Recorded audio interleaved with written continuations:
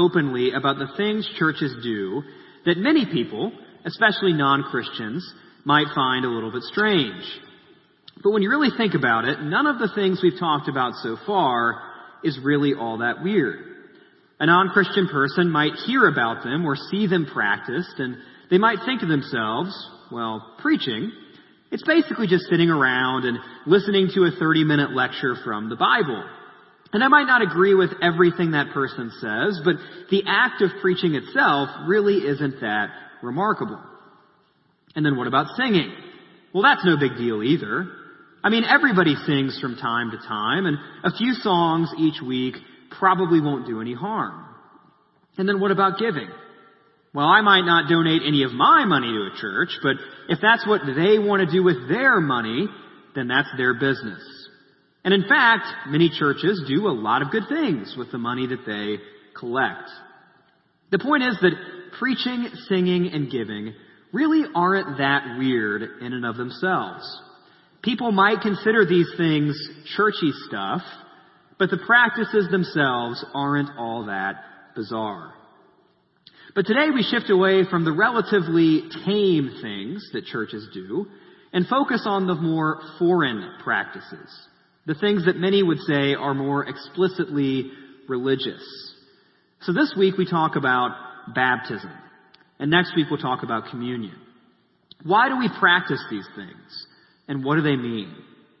So whether you're a Christian or non-Christian, baptized or unbaptized, I hope you'll leave today with a better understanding of why churches like ours take baptism seriously. So open up to Romans chapter 6, verse 1. Feel free to use the Bibles that we have here and take a Bible home if you don't own one. But before we go any further, let's pray together as a church. Father, again, thank you for this morning. Thank you for this time that we have together. Father, thank you for the churchy stuff that we do here. It's very easy to think about these things, preaching and singing and giving, and even things like baptism, even things like communion. It's very easy to look at them and think of them as routine or boring to the point where they even begin to lose their significance. And Father, I pray that these practices wouldn't lose their significance. And I pray that these practices would find their significance not because they're somehow touching to us, not just because it's what we've always done, not just because it gives us good memories of times in church or good memories of people we admire, but rather these things that we do in our church would find their meaning and find their significance in you, in your Son, in your Spirit, and in your Word. And so, Father, as we read about baptism this morning, as we learn about baptism, I pray that you would give us open hearts and open minds and open ears to what you have to say. And Father, thank you that through your Son's cross and through your Son's empty tomb, these churchy things that we do have not just meaning in this life, but have eternal significance. Father, we love you. We thank you for Christ. We thank you for this church. We ask this all in Christ's name. Amen. Well, if you spent much time in churches, especially more traditional, formal, or maybe even more high church atmospheres, you may have heard a unique word used. And that word is sacrament. Sacrament is a theological word coming from the Latin sacramentum, which is really just a translation of the Greek word for mystery. Churches have used the word sacrament in mysterious ways throughout history. A sacrament is defined by some as an effective sign, or some say a visible sign of invisible grace, whatever that means. Augustine, one of the earliest church leaders, calls a sacrament a visible word. A visible word. He says that a sacrament is a promise issued by God, but acted out by us in the form of a ceremony. Roman Catholic and Orthodox Christians typically recognize 7 sacraments. Protestant Christians like us usually recognize 2. But in all of these churches, across history, languages, traditions, and denominations, one of those sacraments has always been considered baptism. Protestant Christians like us don't throw the word sacrament around lightly. But baptism truly is that important.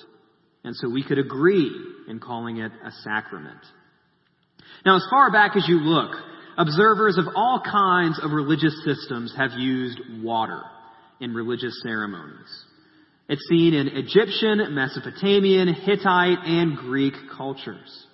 Lots of people for a long time have recognized the symbolic value of cleansing someone from impurities or cleansing something from imperfections. It's somewhat similar to how we may use the phrase a clean slate or a fresh start. But our uniquely Christian beliefs about baptism find their roots in Scripture. Believe it or not, there is some Old Testament background for baptism. For example, in the book of Leviticus, God lays down specific laws about how the Israelites were to separate clean things from unclean things, sacred things from common things. There were specific guidelines about how to become clean again if you touched something unclean. That often related to sexual impurities, diseases, touching animals, or even touching a dead body. There's also the Old Testament idea of consecration. Consecration was a special kind of cleansing, often in preparation for an important task, or in anticipation of some big event that God was about to set in motion. In the book of Exodus, the priests were consecrated before they started serving in the tabernacle.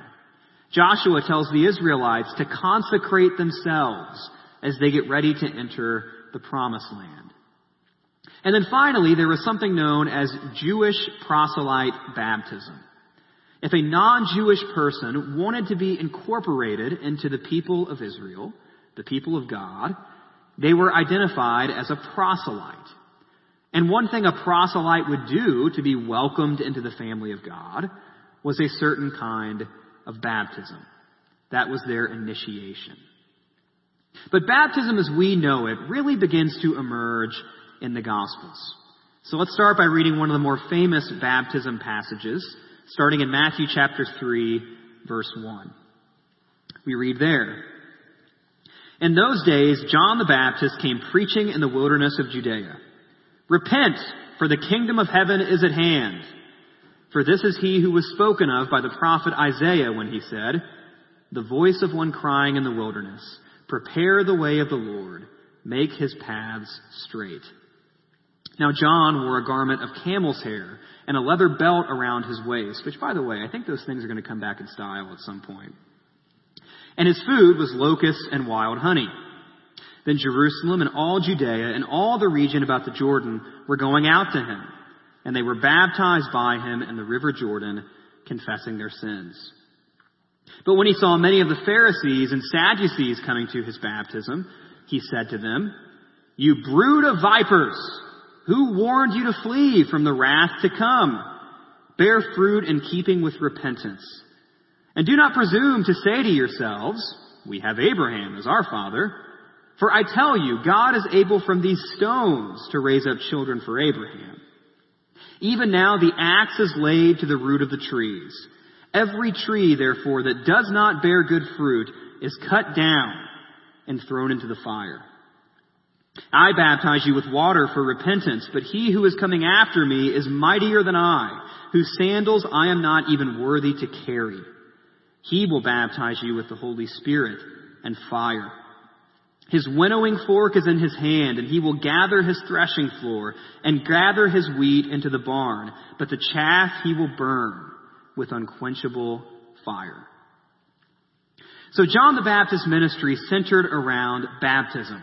Hence his name, John the Baptist, John the Baptizer. And his form of baptism revolved around two key themes that we just read about. Theme number 1 was confessing and repenting of sins. And theme number 2 was an expectation of God's judgment. But as we just read, John the Baptist was very open about the fact that his ministry was really just a preview. Someone far greater than him would come after him. And that person would offer a far greater baptism. And it's no coincidence that right after we read those verses, we read about Jesus. Verse 13. Then Jesus came from Galilee to the Jordan to John to be baptized by him. John would have prevented him, saying, I need to be baptized by you, and do you come to me? But Jesus answered him, Let it be so now, for thus it is fitting for us to fulfill all righteousness. Then John consented. And when Jesus was baptized, immediately he went up from the water, and behold, the heavens were opened to him, and he saw the Spirit of God descending like a dove and coming to rest on him. And behold, a voice from heaven said, This is my beloved Son, with whom I am well pleased.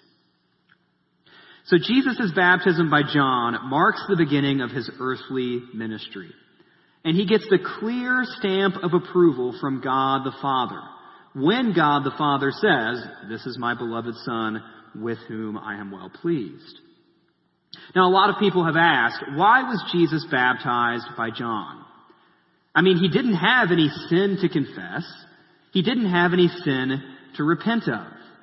Some people wonder if he was trying to show solidarity with sinners. Other people say he was trying to serve as a good example. But Jesus simply says it is to fulfill all righteousness. A somewhat mysterious answer. So we see baptism at the very beginning of Matthew's gospel, but we also see baptism at the end of Matthew's gospel. In Matthew 28, verses 19 and 20, Jesus says, Go therefore and make disciples of all nations, baptizing them in the name of the Father and of the Son and of the Holy Spirit, teaching them to observe all that I have commanded you. So before his ministry begins, Jesus gets baptized. And then after his death and resurrection, Jesus again is talking about baptism. He tells his followers that baptism is one aspect of their Great Commission. It's part of their calling and part of ours to go out and make disciples of all nations. Baptism is featured at the beginning of Matthew's gospel, and it's featured again at the end. But then outside of the Gospels, the importance of baptism is seen repeatedly in the book of Acts. In Acts chapter 2, verse 38, Peter preaches, Repent and be baptized, every one of you, in the name of Jesus Christ, for the forgiveness of sins, and you will receive the Holy Spirit. So in Peter's first ever sermon, he tells those people who believe the gospel to repent and be baptized. And with just a few exceptions, baptism is the default response of a new believer in the book of Acts. In Acts chapter 8, Philip uses the Old Testament to teach the traveling Ethiopian eunuch about who Jesus is and what he's done. And how does that man respond after he hears about Christ? The eunuch says, See, here is water. What prevents me from being baptized? And he commanded the chariot to stop, and they both went down into the water, Philip and the eunuch, and he baptized him. In Acts chapter 9, Saul, later to be known as Paul, is knocked off his horse, sees and hears the risen Christ, loses his sight, and is called by God to a life of faith and a life of ministry. And then just a few days later, Paul is baptized by a Christian named Ananias. It keeps going. In Acts chapter 10, Peter is amazed that God welcomes Gentiles into his new family of faith in Christ. Peter declares that these people have clearly been given new life by the Holy Spirit, the same way he was. And those Gentile believers are baptized.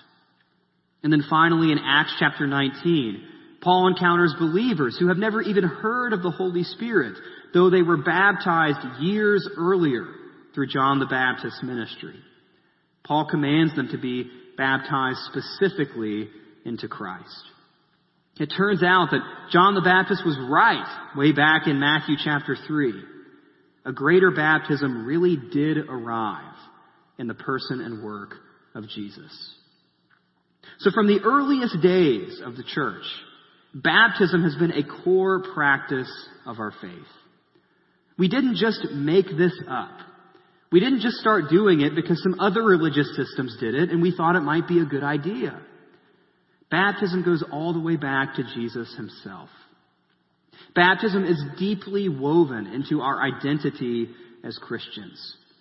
And to the earliest leaders in the church, the thought of an unbaptized believer was simply unheard of. We practice baptism because Jesus told us to. And we practice baptism because Christians literally always have. But we still haven't really answered the question, what does baptism mean? And for that, we get out of the Gospels, we get out of the book of Acts, and we turn to other places in the New Testament. So open up to Romans chapter 6, verse 1, that first passage you opened up to. Paul says there, "What shall we say then? Are we to continue in sin that grace may abound? By no means. How can we who died to sin still live in it? Do you not know that all of us who have been baptized into Christ Jesus were baptized into his death? We were buried, therefore, with him by baptism into death, in order that, just as Christ was raised from the dead by the glory of the Father, we too might walk in newness of life." So according to Paul, baptism is an imitation of dying and rising, the way that Christ died and rose. That's part of why we practice immersion here at Prairie View. You're lowered down into the water and you're raised back up, dying and rising. Martin Luther once said that immersion brings out the full significance of baptism. Again, it displays that imagery of death and resurrection.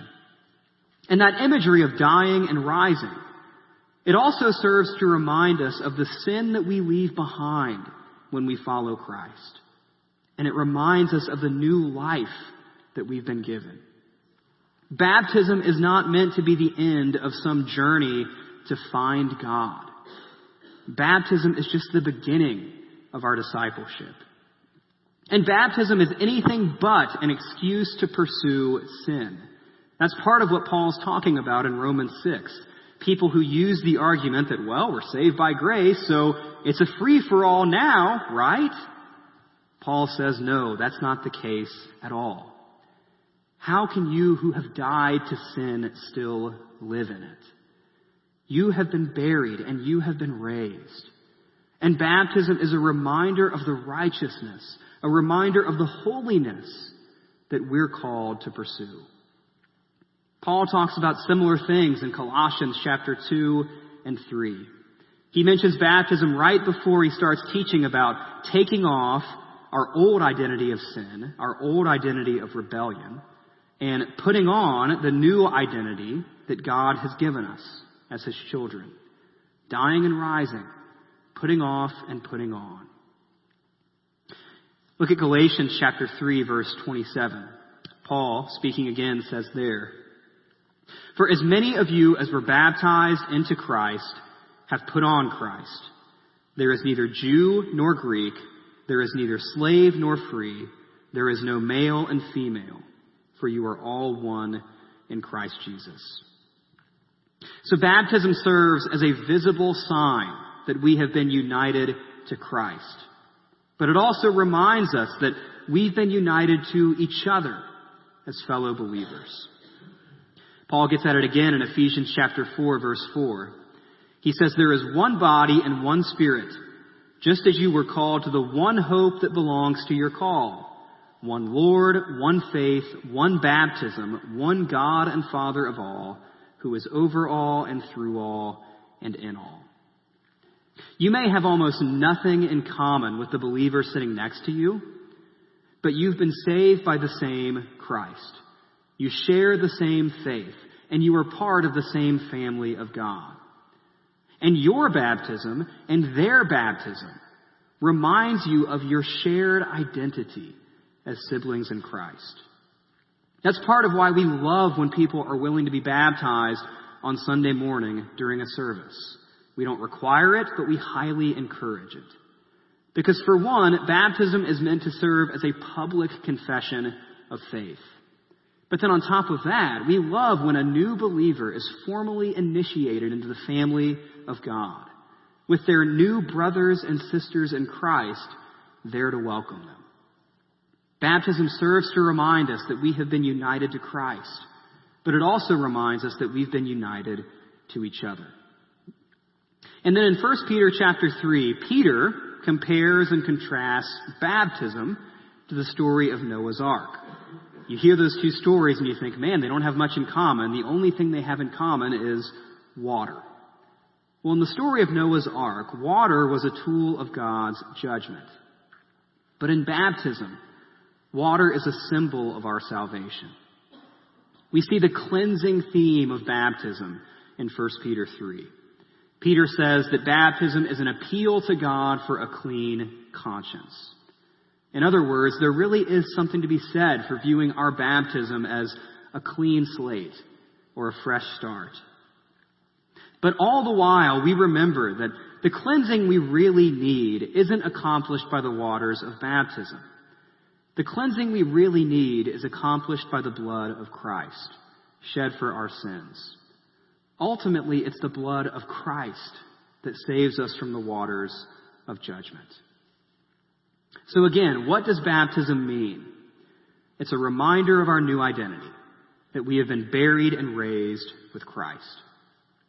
One theologian puts it this way: baptism sets the believer between the two poles of redemption, the death and resurrection of Jesus on the one hand, and the future coming of Jesus on the other hand.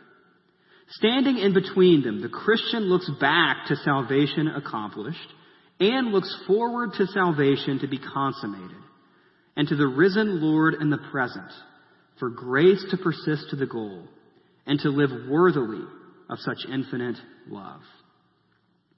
Baptism is an encouragement to put off the old life of sin and pursue the newness of life that God has given us as His sons and daughters.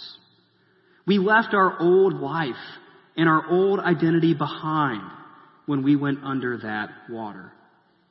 The early church father Tertullian compares a Christian being baptized to a soldier taking his oath. When a soldier takes his oath, he knows that he is not the same. He has new responsibilities. He has new duties. He has a new identity. He has new joys even. And the same is true of a Christian when we're baptized. Baptism unites us to fellow believers, specifically in the household of God, the church. And not just this particular church, but believers from other churches as well. After we get baptized, we might not look any different on the outside, but baptism publicly affirms that we have been cleansed on the inside by the blood of Christ. It publicly affirms that we have been formally welcomed into the family of God. Now, at this point, when we talk about baptism at Prairie View, we get a lot of questions, but we get some questions more than others. And so a couple of the more common questions that we often are asked. Number one, where does our church stand on infant baptism? Well, many people cite a passage like Acts chapter 16 as evidence for infant baptism. In that chapter, we read that the Philippian jailer's entire household was baptized. But there's no clear evidence in that passage that his household included infants.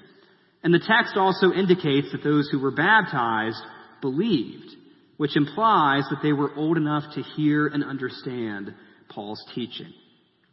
We think the New Testament is pretty loud about people being baptized after they believe, but virtually silent on the subject of infant baptism. Now, that being said, we recognize that this is not a make or break issue.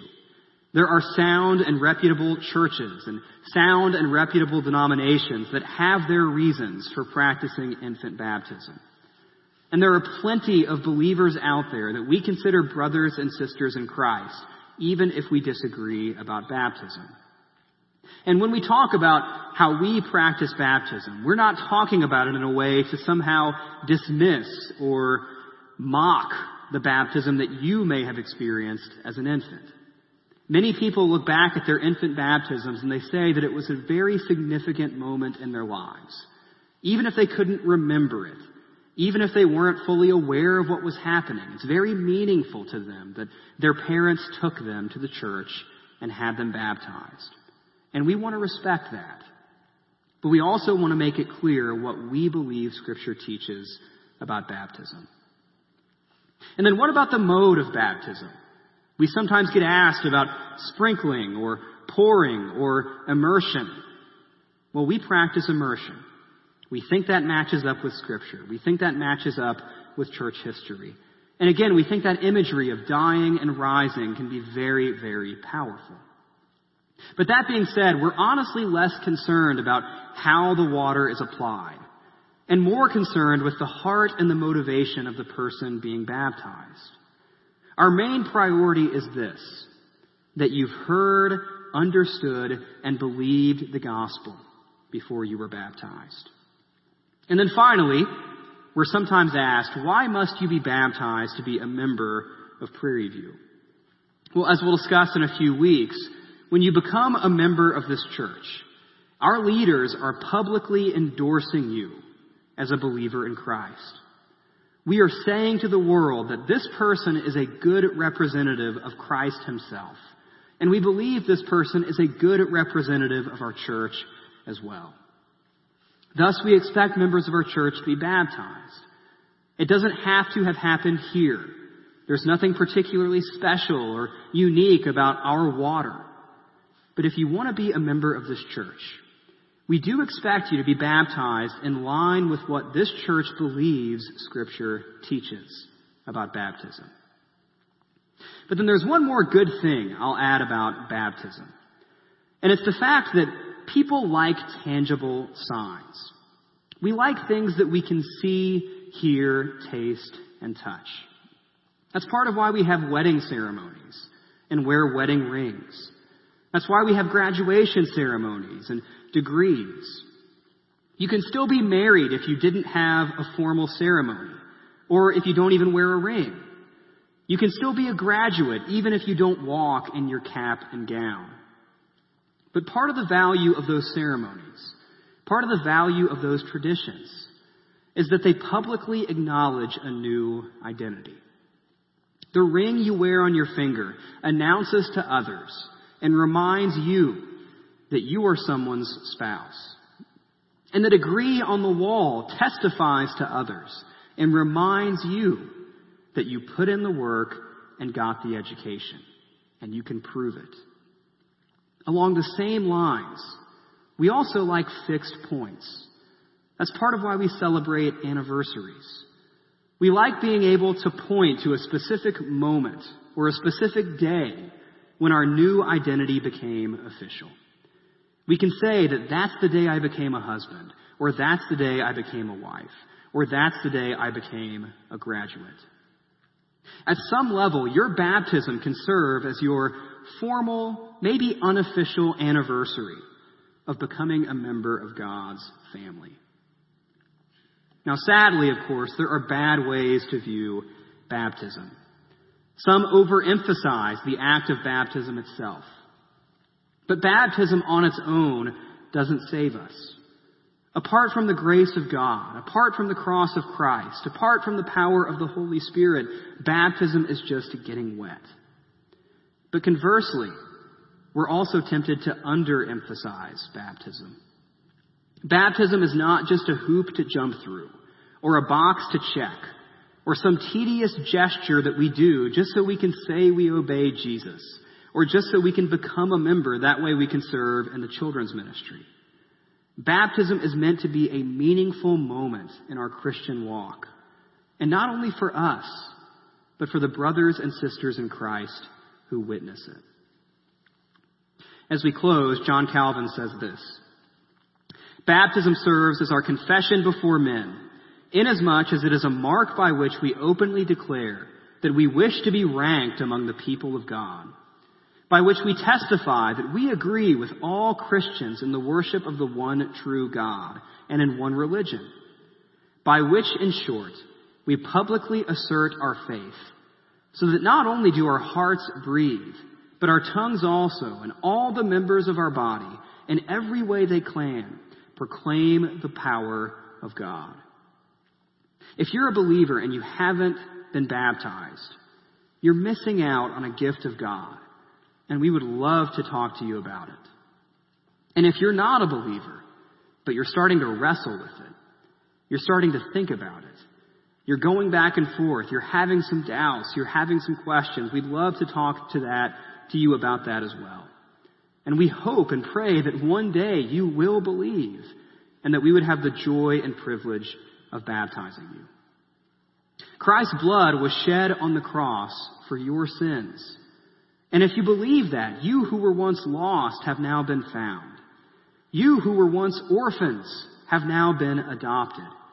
You who were once impure and unclean have now been washed. And baptism serves as a wonderful reminder of these glorious gifts of God's grace. So I pray that you as an individual believer and we as a church family would understand the important role that baptism plays. It reminds us of the new identity we've been given. It reminds us that we have been washed, we have been cleansed. And it reminds us that we are united to Christ and that we are united to each other. Let's pray.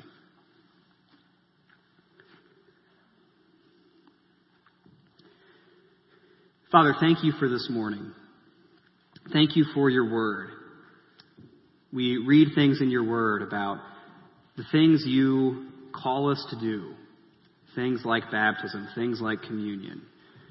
And sometimes we might be tempted to wonder why we have to do these things. Why do we have to be baptized? Why do we have to take communion? Why do we have to make such a point to remember the body and blood of Christ? But Father, you give us these commands, you give us these rules, you give us these callings because you know that they are for our good.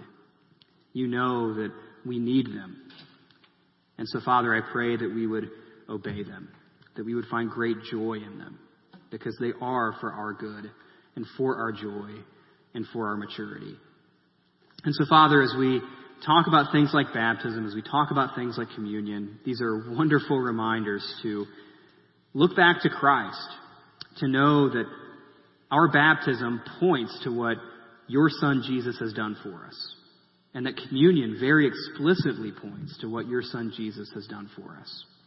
These things remind us of our salvation, and for that reason we're grateful for them. And so, Father, as we prepare to leave this place, I pray that we would go out as people knowing more than ever and knowing for sure that we have been united to your Son, Jesus Christ, by your grace. And when we wonder about it, when we have doubts about it, when we second guess it, I pray that one way you can remind us is by looking back at that moment when we were baptized. What a gift that is. We love you. We praise you. We thank you for Christ. We ask all these things in his name. Amen.